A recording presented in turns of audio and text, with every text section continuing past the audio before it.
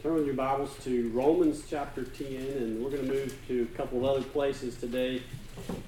The title of this message is, What's the Big Deal About the Resurrection?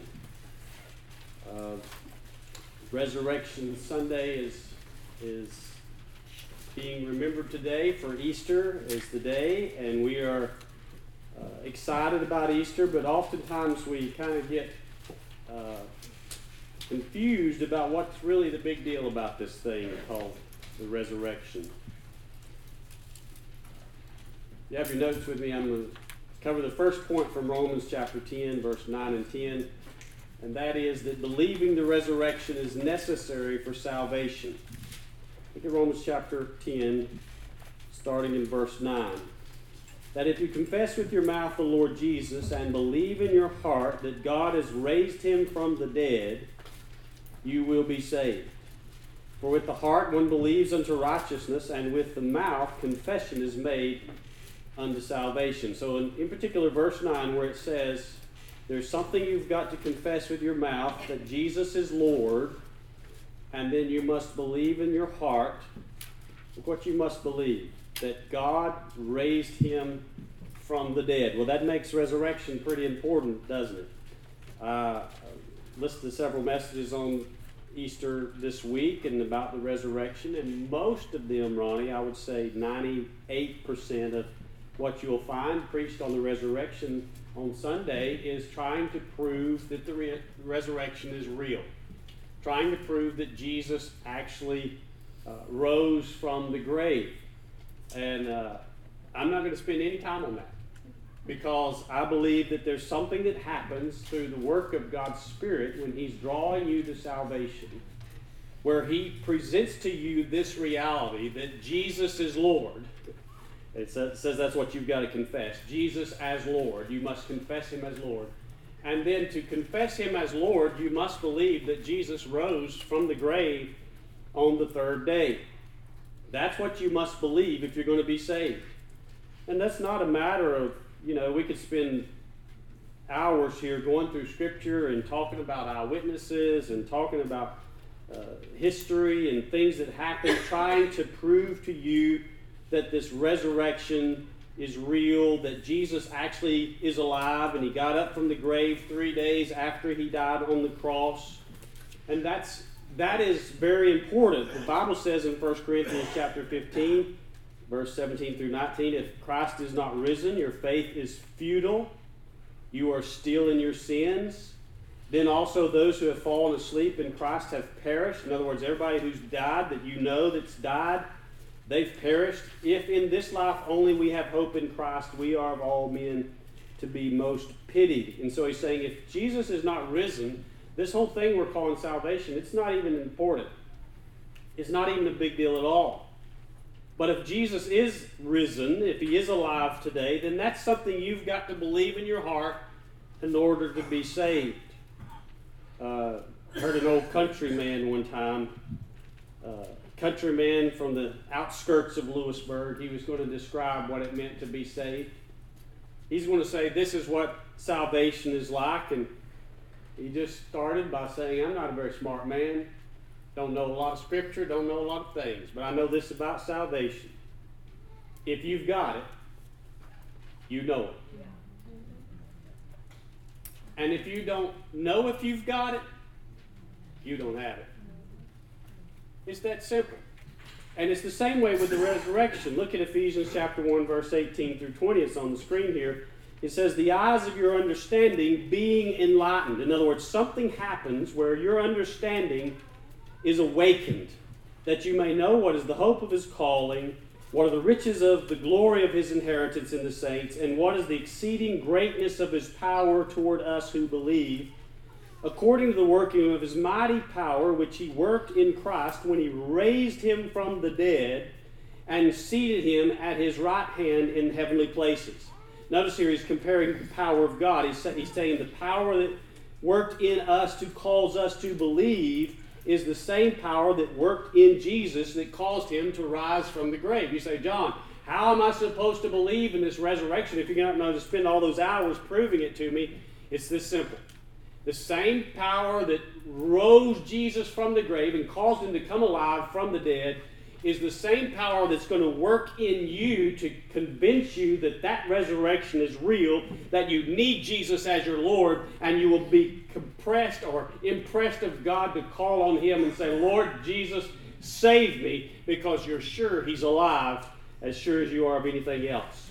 Your eyes, look at that, your eyes of your understanding are open, they're enlightened. In other words, it's like saying this, one minute you don't believe, and the next thing you know, you do. One Sunday you came to church and you say, what is all this stuff they're talking about? I don't even know what he's talking about. And then the next Sunday you come to church and you're like, yes, this is real. I need this. I need this in my life. And you find yourself praying and calling out to God and asking God to do something in you. It's like saying this, Ephesians 1:18 through 20.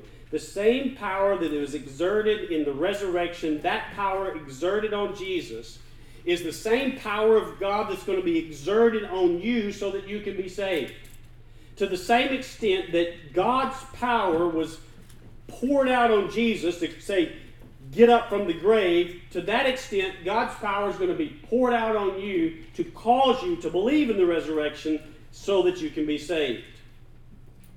You need God's power, his resurrection power, to come upon you to change you. If you know what I'm saying is true. It's going to take a miracle. If you know yourself and you're aware of who you really are at the core of your darkness, you know it's going to take a miracle. What's a miracle? It is the power of God doing something that ordinary human beings cannot do. It's going to take a miracle of God. It's going to take the resurrection power of God to heal you. The resurrection power of God to forgive you. The resurrection power of God to make you righteous when you're so wicked. The resurrection power of God to give you peace when you're so distraught and worrisome. And so, believing the resurrection is necessary for salvation. Now turn with your Bibles to Romans chapter 6. We're going to spend most of our time here. Romans chapter 6, beginning in verse 1. The next point in your notes is that baptism is the illustration. We'll start in Romans chapter 6, verse 1. What shall we say then? Shall we continue in sin that grace may abound? Certainly not. In King James, I like the King James here. It says, God forbid. How shall we who died to sin live any longer in it? Or do you not know that as many as us as were baptized into Christ Jesus were baptized into his death? Therefore we were buried with him through baptism into death, that just as Christ was raised from the dead by the glory of the Father, even so we also should walk in the newness of life. So baptism is the illustration. That's our next point. We see it in verse 3. Do you not know that as many of us as were baptized into Christ Jesus were baptized into his death? Therefore we are buried with him through baptism unto death, that just as Christ was raised from the dead by the glory of the Father, even so we should be raised. And so this baptismal illustration is an outward display of what God's done inwardly in your heart and in your life. It's a testimony. It's a story being told.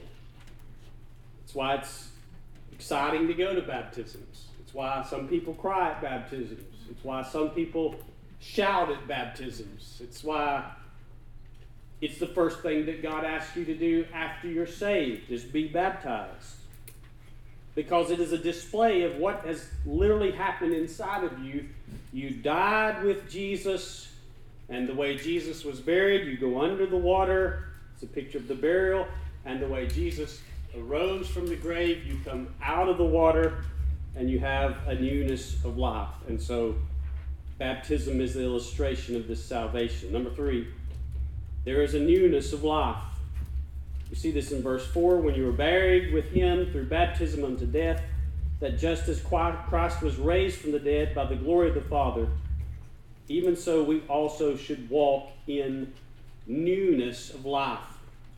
There is a newness of life that comes from this resurrection. Before resurrection, we know about the disciples of Jesus, the apostles of Jesus. Before the resurrection, they were scared and they were defeated.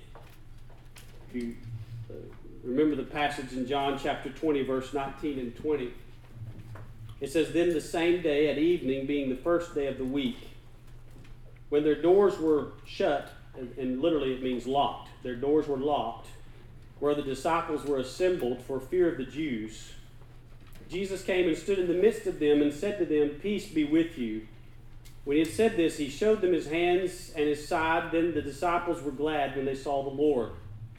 And then later in John chapter 20, verse 24, "Now Thomas, called the twin, one of the 12, was not with them when Jesus came the first time. So the other disciples therefore said to him, 'We have seen the Lord.' So he said to them, 'Unless I see his hands and the print of his nails, and put my finger into the print of the nails, and put my hand into his side, I will not believe.' And after 8 days, his disciples were again inside." Literally it means again here. They had the doors locked. "Inside, and Thomas with them. Jesus came, and the doors being shut, and stood in the midst and said, 'Peace to you.' Then he said to Thomas, 'Reach your finger in here and look at my hands, and reach your hand in here and put it into my side. Do not be unbelieving, but believing.' And Thomas answered and said to him, 'My Lord and my God.'" Thomas went from no belief to full belief in a moment of seconds. When he put his finger in the holes in Jesus' hands where the nails had been, he put his hand in the hole in Jesus' side where the spear had been placed, and then he cries out at the end of that, "My Lord and my God." Notice this drastic change in these disciples. Before they knew Jesus was alive, they're locked in a room, hiding, it said in verse 19, for fear of the Jews. They're scared, squeamish, feeble, locked in a room, quitters. I mean, I can go on and on.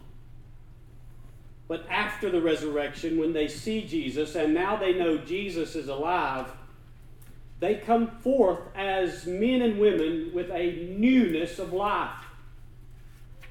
It's why we need not allow people of the church to get so downtrodden. It's why we need not allow people of the church to get so negative, so wayward. I mean, I can go on and on. So critical. Because there's a transition that happens once you know Jesus is alive. There is a newness of life that takes place. And by the way, that's what the community is looking for in the church. They're looking for this newness of life. Is there a difference in us and them? Is there a different hope in us and them? Is there a different lifestyle in us and them? And after the resurrection of Jesus, there is something fabulous that happens with these disciples. And the difference with them now is they know Jesus is alive. That's the difference. They have this newness of life now because they know Jesus is alive and Jesus is there with them. I remember when I was a young man before I got saved, I don't know how old I was probably about 7 or 8 years old. We would go to my grandmother's house. We called her Granny Pauline. We'd go to Granny's house, and she had a long driveway down through the woods, lots of huge trees on both sides of the woods, and it was really dark down that long driveway. And one time I was sent by her to go to her mailbox or something, and I'm confessing to you very openly, I was scared of the dark as a young boy. Yeah, it's true. Don't make fun of me. I was scared of the dark, and my cousins used to always say the boogeyman lived down that driveway. I didn't know what the boogeyman was, but they said he lived down that driveway. And I remember walking down that driveway and getting about halfway, and it was really dark, and I was scared to death. I really was. I think I was crying. I know I was just feeling this fear that I'd never known before in my life because I thought the boogeyman was going to get me. And I was in real danger in my own heart and in my own mind. And if you believe it's real, it has a power in your life that's like no other. And about the time I thought I wasn't going to make it anymore, my dad was at the beginning of the driveway near the house. And he shouted my name. He said, "John." And I looked back and I could see him in the shadows. And I said, "Daddy, is that you?" And I was probably about 100 yards away from him. And he said yes. And the moment I knew that was him, I had perfect peace. No fear. Wasn't scared any longer. This is exactly what happened to the disciples. They were scared with the door locked, thinking the Jews are going to get them. And then all of a sudden, Jesus is there, and they know that Jesus is alive. And moments before, they were so scared, so timid, not knowing what they were going to do with their lives. And now Jesus is alive, and everything is different.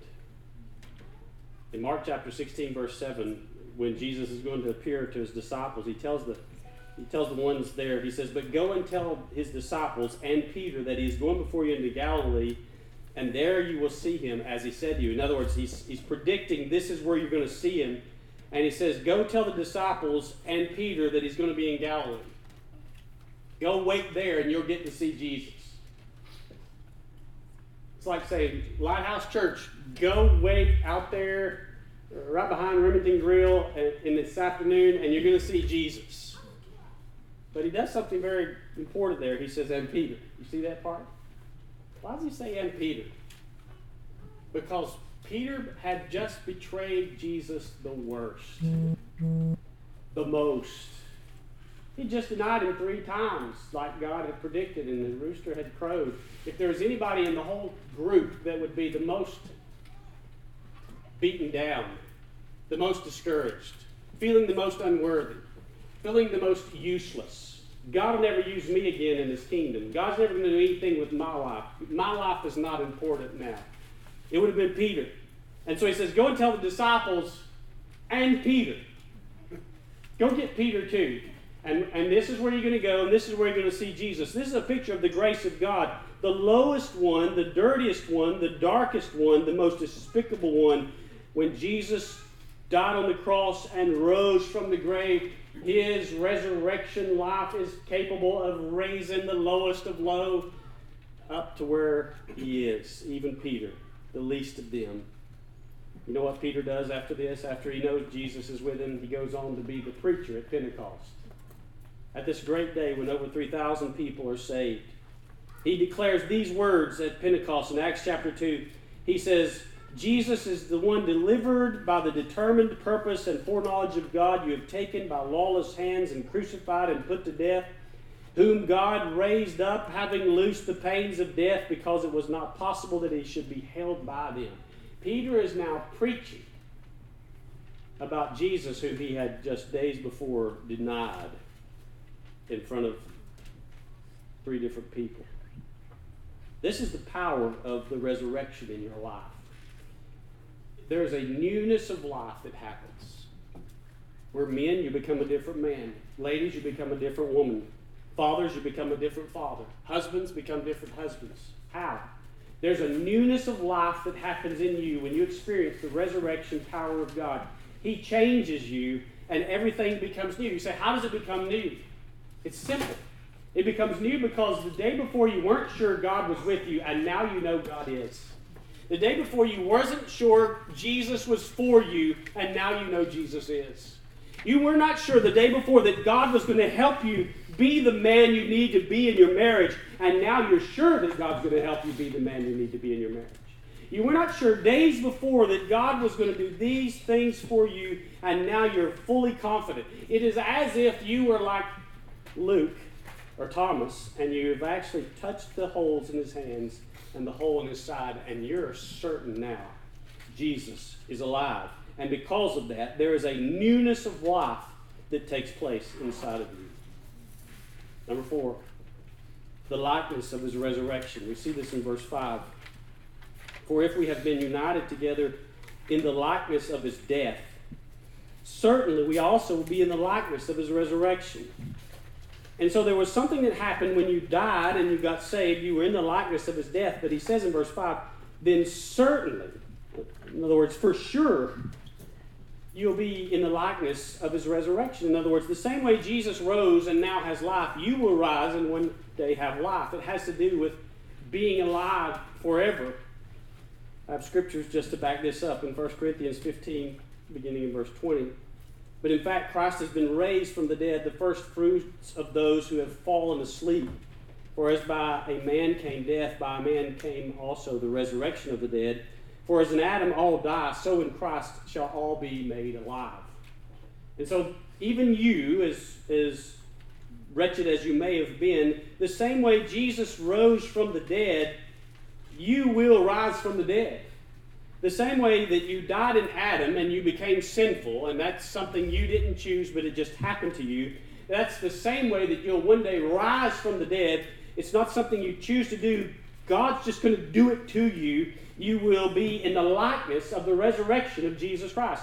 God will give you life like He gave Him life. Did you catch that in verse 20? It says He is the first fruits of those who have fallen asleep. That terminology means He's like the first one to grow out of the ground and get up from the dead, but there's going to be many more to follow, and that is you and I. It's the promise of life, this likeness of resurrection. In Titus chapter 1, verse 2, in hope of eternal life, which God, who cannot lie, promised before time began. John 5:24, most assuredly I say to you, he who hears my word and believes in Him who sent me has everlasting life, and shall not come into judgment, but has passed from death into life. John chapter 6, verse 40, and this is the will of Him who sent me, that everyone who sees the Son and believes in Him may have everlasting life, and I will raise him up at the last day. John chapter 10, verse 28, and I give them eternal life, and they shall never perish, neither shall anyone snatch them out of my hand. In 1 John 2:25, and this is the promise that He has promised us, eternal life. And so there is this likeness of His resurrection in that God has promised, and He says it over and over, you are going to live forever. And this eternal life is also found in Jesus. It's found in Jesus only. Romans chapter 6, verse 23, for the wages of sin is death, but the gift of God is eternal life where? In Jesus Christ our Lord. 1 John 5, 11 and 12, and this is the testimony that God has given us eternal life. And this life is in His Son. He who has the Son has life. He who does not have the Son of God does not have life.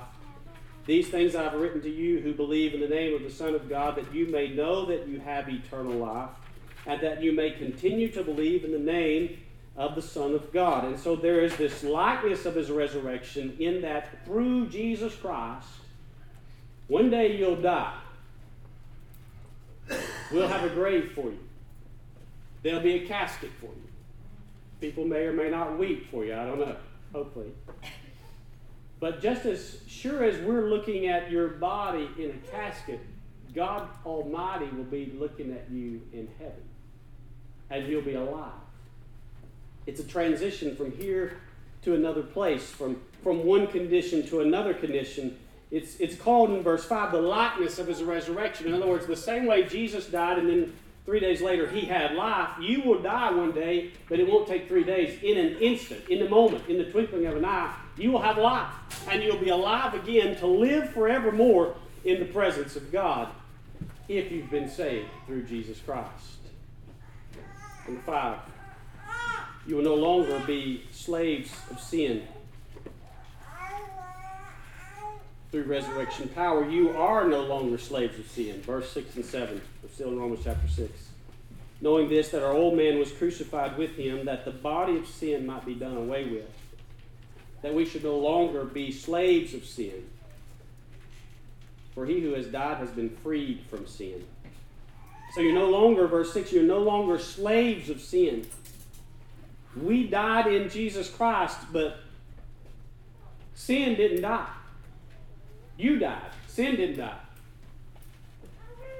Sin was not removed from this world when you died and got saved, but sin was dethroned from your life when you died and got saved.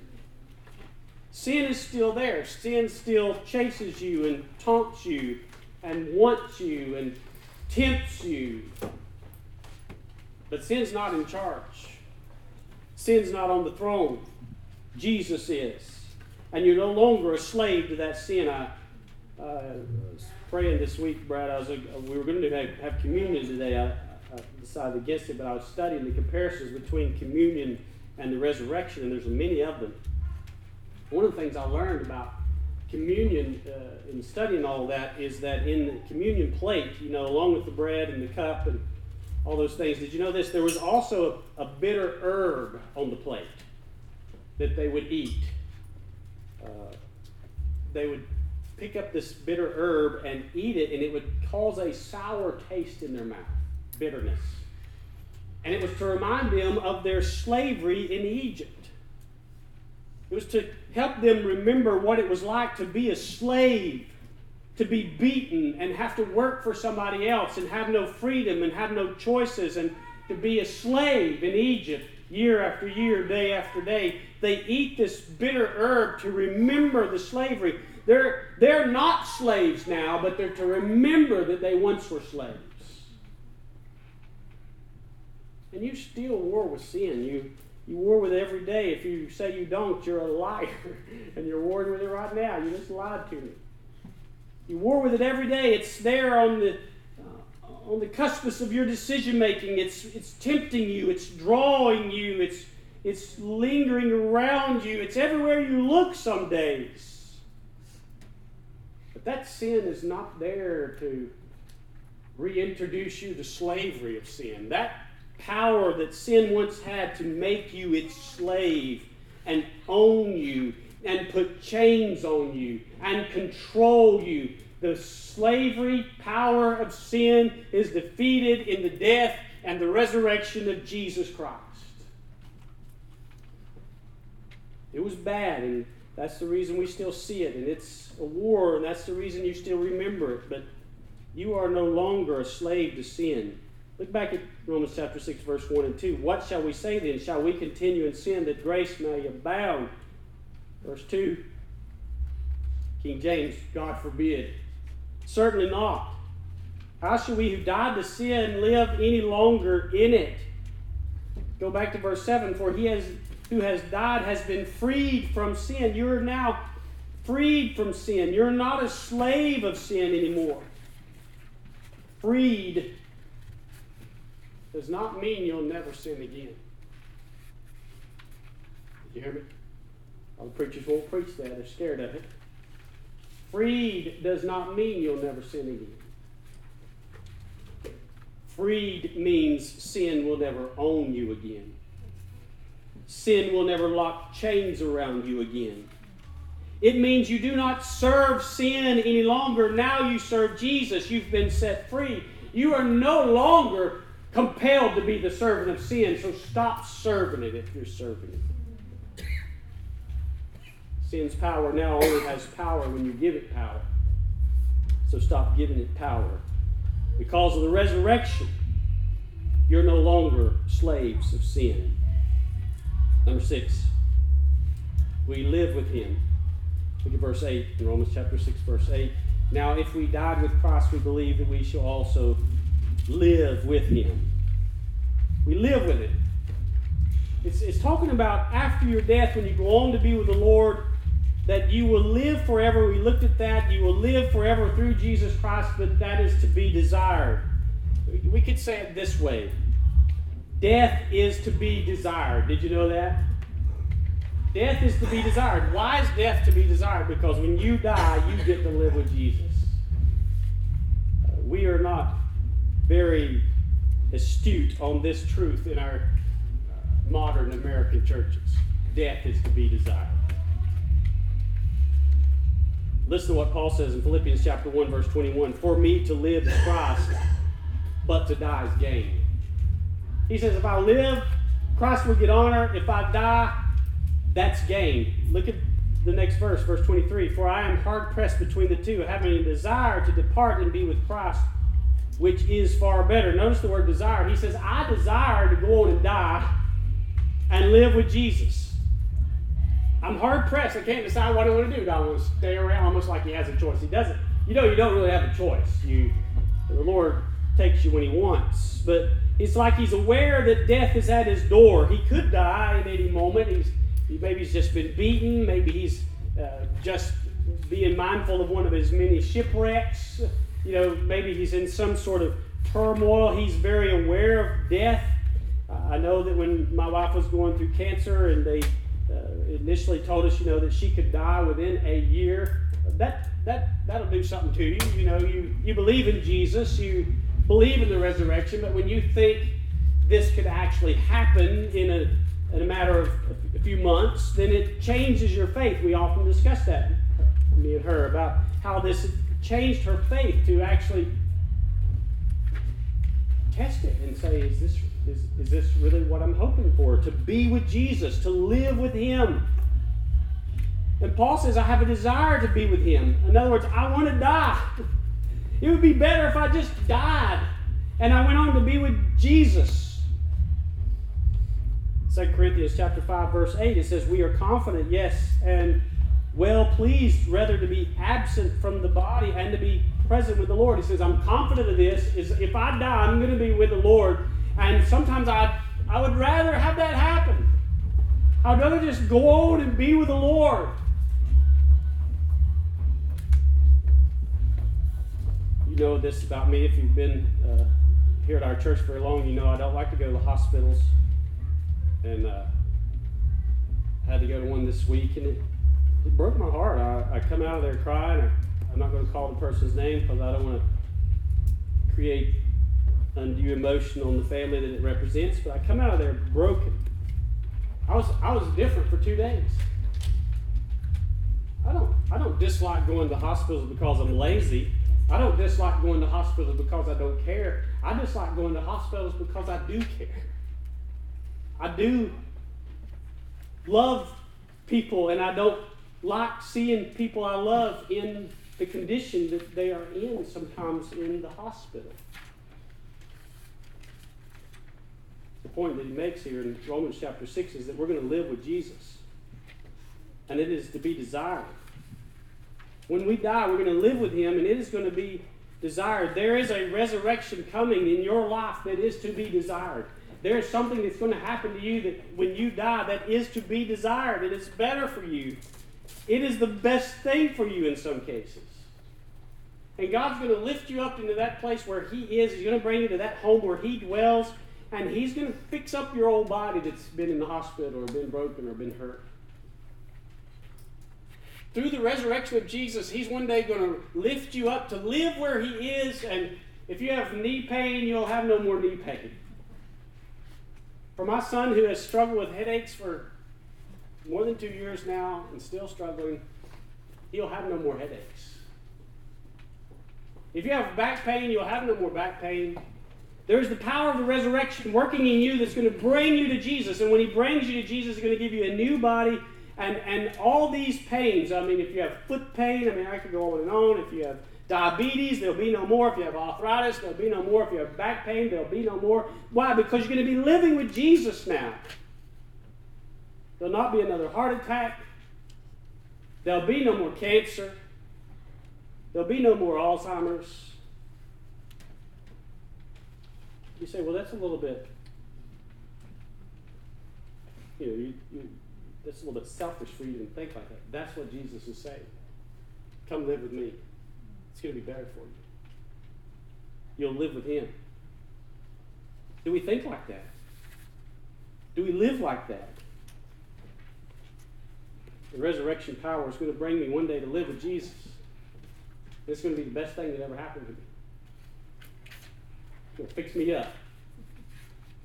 I heard a story this week about a young lady who didn't have any legs, and she was going to a church where every Sunday before they'd start church, kind of like we do, we have announcements. They'd have everybody bow down on their knees, and they'd get on their knees and pray before church started. And she couldn't bow on her knees because she didn't have any. And she was ready to leave the church and change churches. I want to go somewhere where they don't make me bow on their knees all the time. And then she heard a message on the resurrection. She heard a message on getting a new body one day when you get to heaven. And she was thinking about this message that night as she lay in her bed, and she thought this: Lord, as soon as I get my new legs, I know what I'm going to do. I'm going to bow. I'm going to bow. It changed her whole perspective on the thing of bowing. And then she said this: once I bow for a little while, then I'm going to get up and I'm going to dance like David. Remember what David did? He danced in the presence of the Lord when they brought the Lord's presence to Israel. I'm going to dance like David. Look, let me tell you something else. I can't dance a lick right now, but when I get my new body, you better watch out. You better watch out. I'm going to be able to dance. I can't sing a lick right now, but when I get my new body, I'm going to be able to sing. You're going to live with Jesus. That's what resurrection power does to you and me when we get saved. We know for sure that when I die, or when one person I love dies, they're going to live with Jesus, and things are going to be different, and things are going to be right with God from then on. It's why we can celebrate someone's death instead of being so defeated.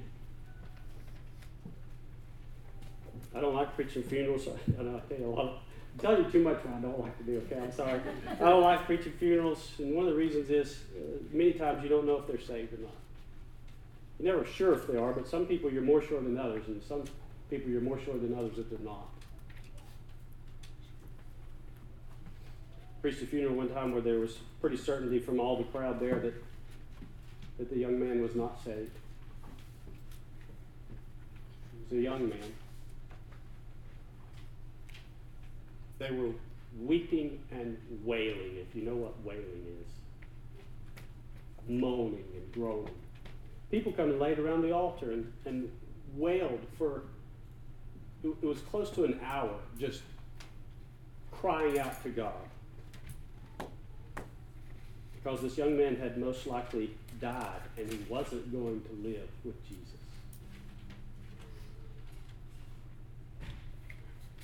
What's the big deal about resurrection? It's the power that changes the difference in where you go to live or die after you leave this world.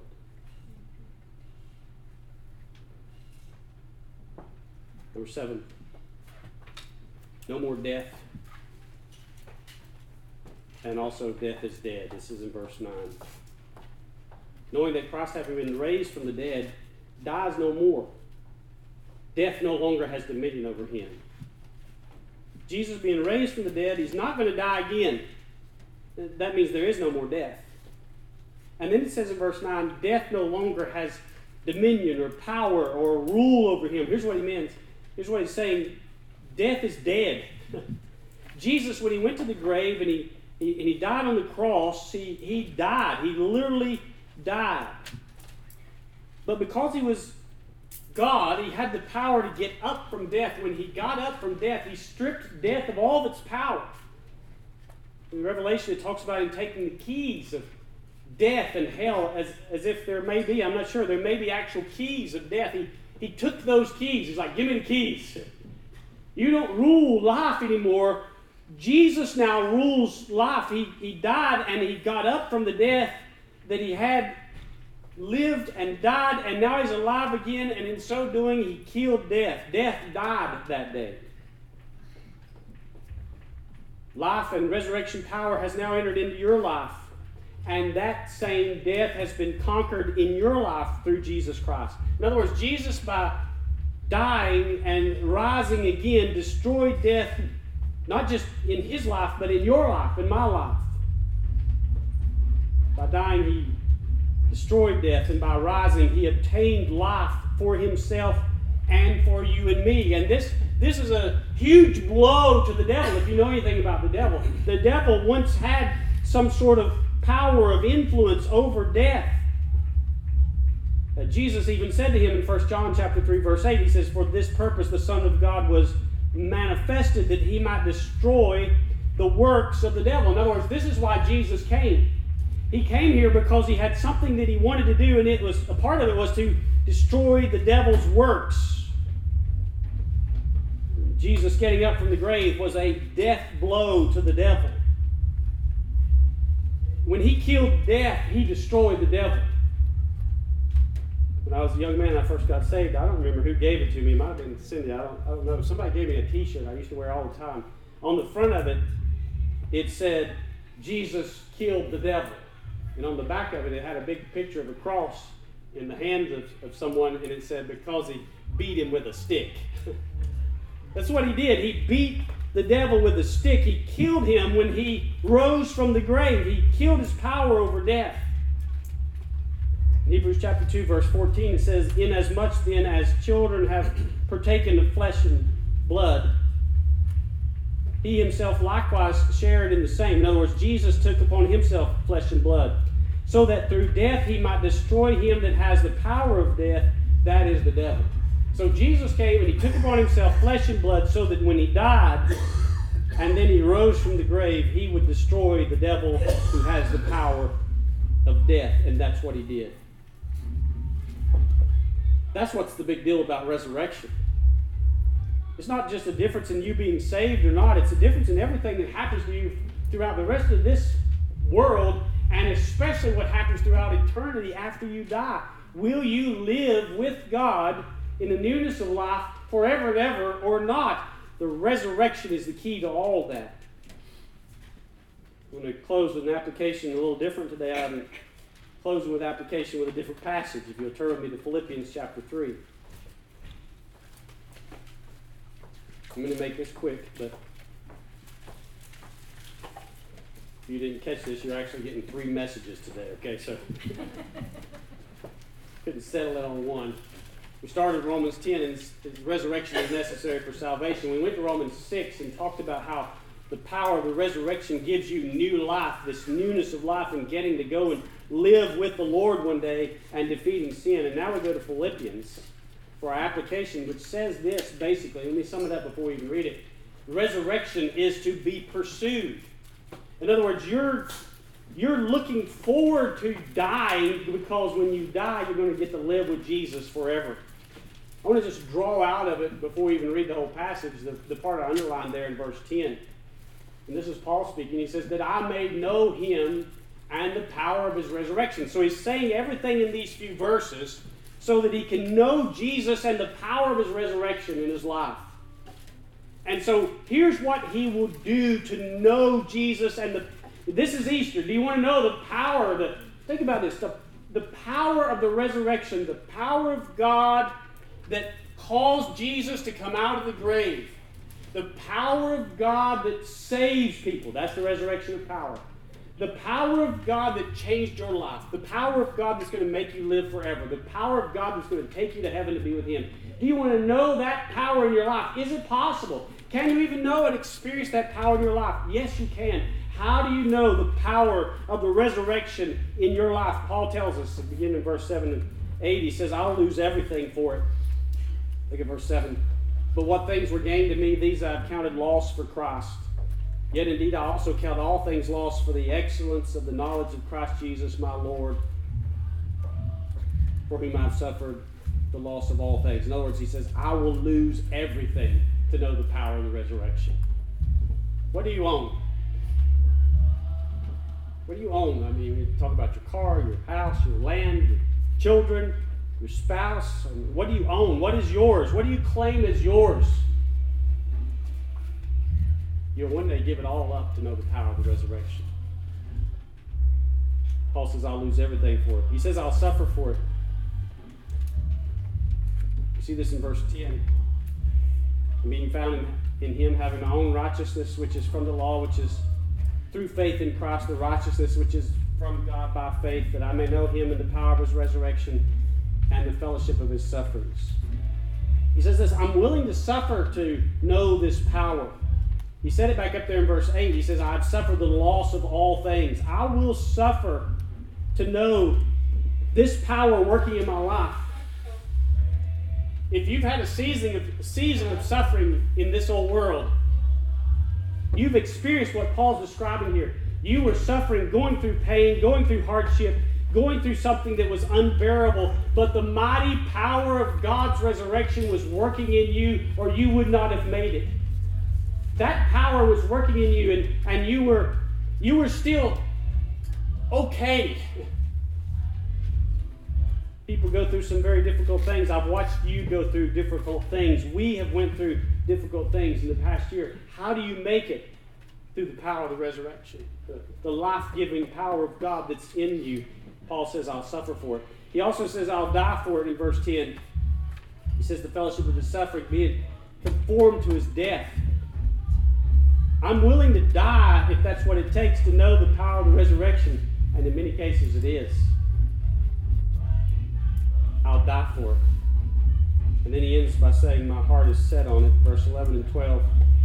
He says, if by any means I may attain to the resurrection from the dead, not that I've already attained or am already perfected, but I press on so that I may lay hold of that for which Christ Jesus has also laid hold of me. He says this, Jesus reached down from heaven one day and he took hold of me and he said, by the power of God, you believe now from this day forward that Jesus rose from the grave. And you're like, okay, I believe it. I don't know how. I believe it happened to me when I was 15. God took hold of me one day, chased me down, and grabbed me. He grabbed me. And And he said, John, Jesus died on the cross for your sins, and he rose the third day. I said, oh, okay, I believe that now, Lord. And I don't know how I believed it, but I just did. He took hold of me. And from that day that he took hold of me, not only did he save me, but he changed my life. He took away my sins. He forgave me of my sins. He put his spirit within me. But most importantly, he grabbed me for resurrection myself. In other words, he caused me to experience baptism, to die, and to lose myself, and to rise again with the power of God upon my life, that I'm going to live for him. And he's saying here, Paul is saying, the same way that Jesus once took hold of me, he says, I'm pressing on so that I can lay hold of him one day. In other words, here's what Paul's saying. I want what God wants me to have. And what God wants you to have is eternal life with him in his house in heaven. And he says, I want that. I'm going to chase him. I'm going to set my heart on this, and I'm going to chase him so that I can have this resurrection power operating in my life. Not just today, not just till I lay in that casket one day, but for all eternity. I want to be in the presence of the Lord. I want to be with him. Like you say, I want it so bad. I want it so bad to be with Jesus. I'm willing to die for it. I'm willing to suffer for it. I'm willing to give up everything for it. I want it so bad to be with Jesus. To live is Christ, but to die is gain. I wish we could have somebody die and just say, glory to God. If we could see things the way God sees them, and we understand with just a bit of faith what's actually happening when somebody dies, we would shout glory to God. Resurrection is to be pursued. You're searching to attain. It's what he says, that I have, not that I've already attained or am already perfected, but I press on that I may lay hold of that for which Jesus laid hold of me. And that's resurrection power. I want that for myself, and I want that for you. That kind of resurrection power operating in our lives. Would you pray with me?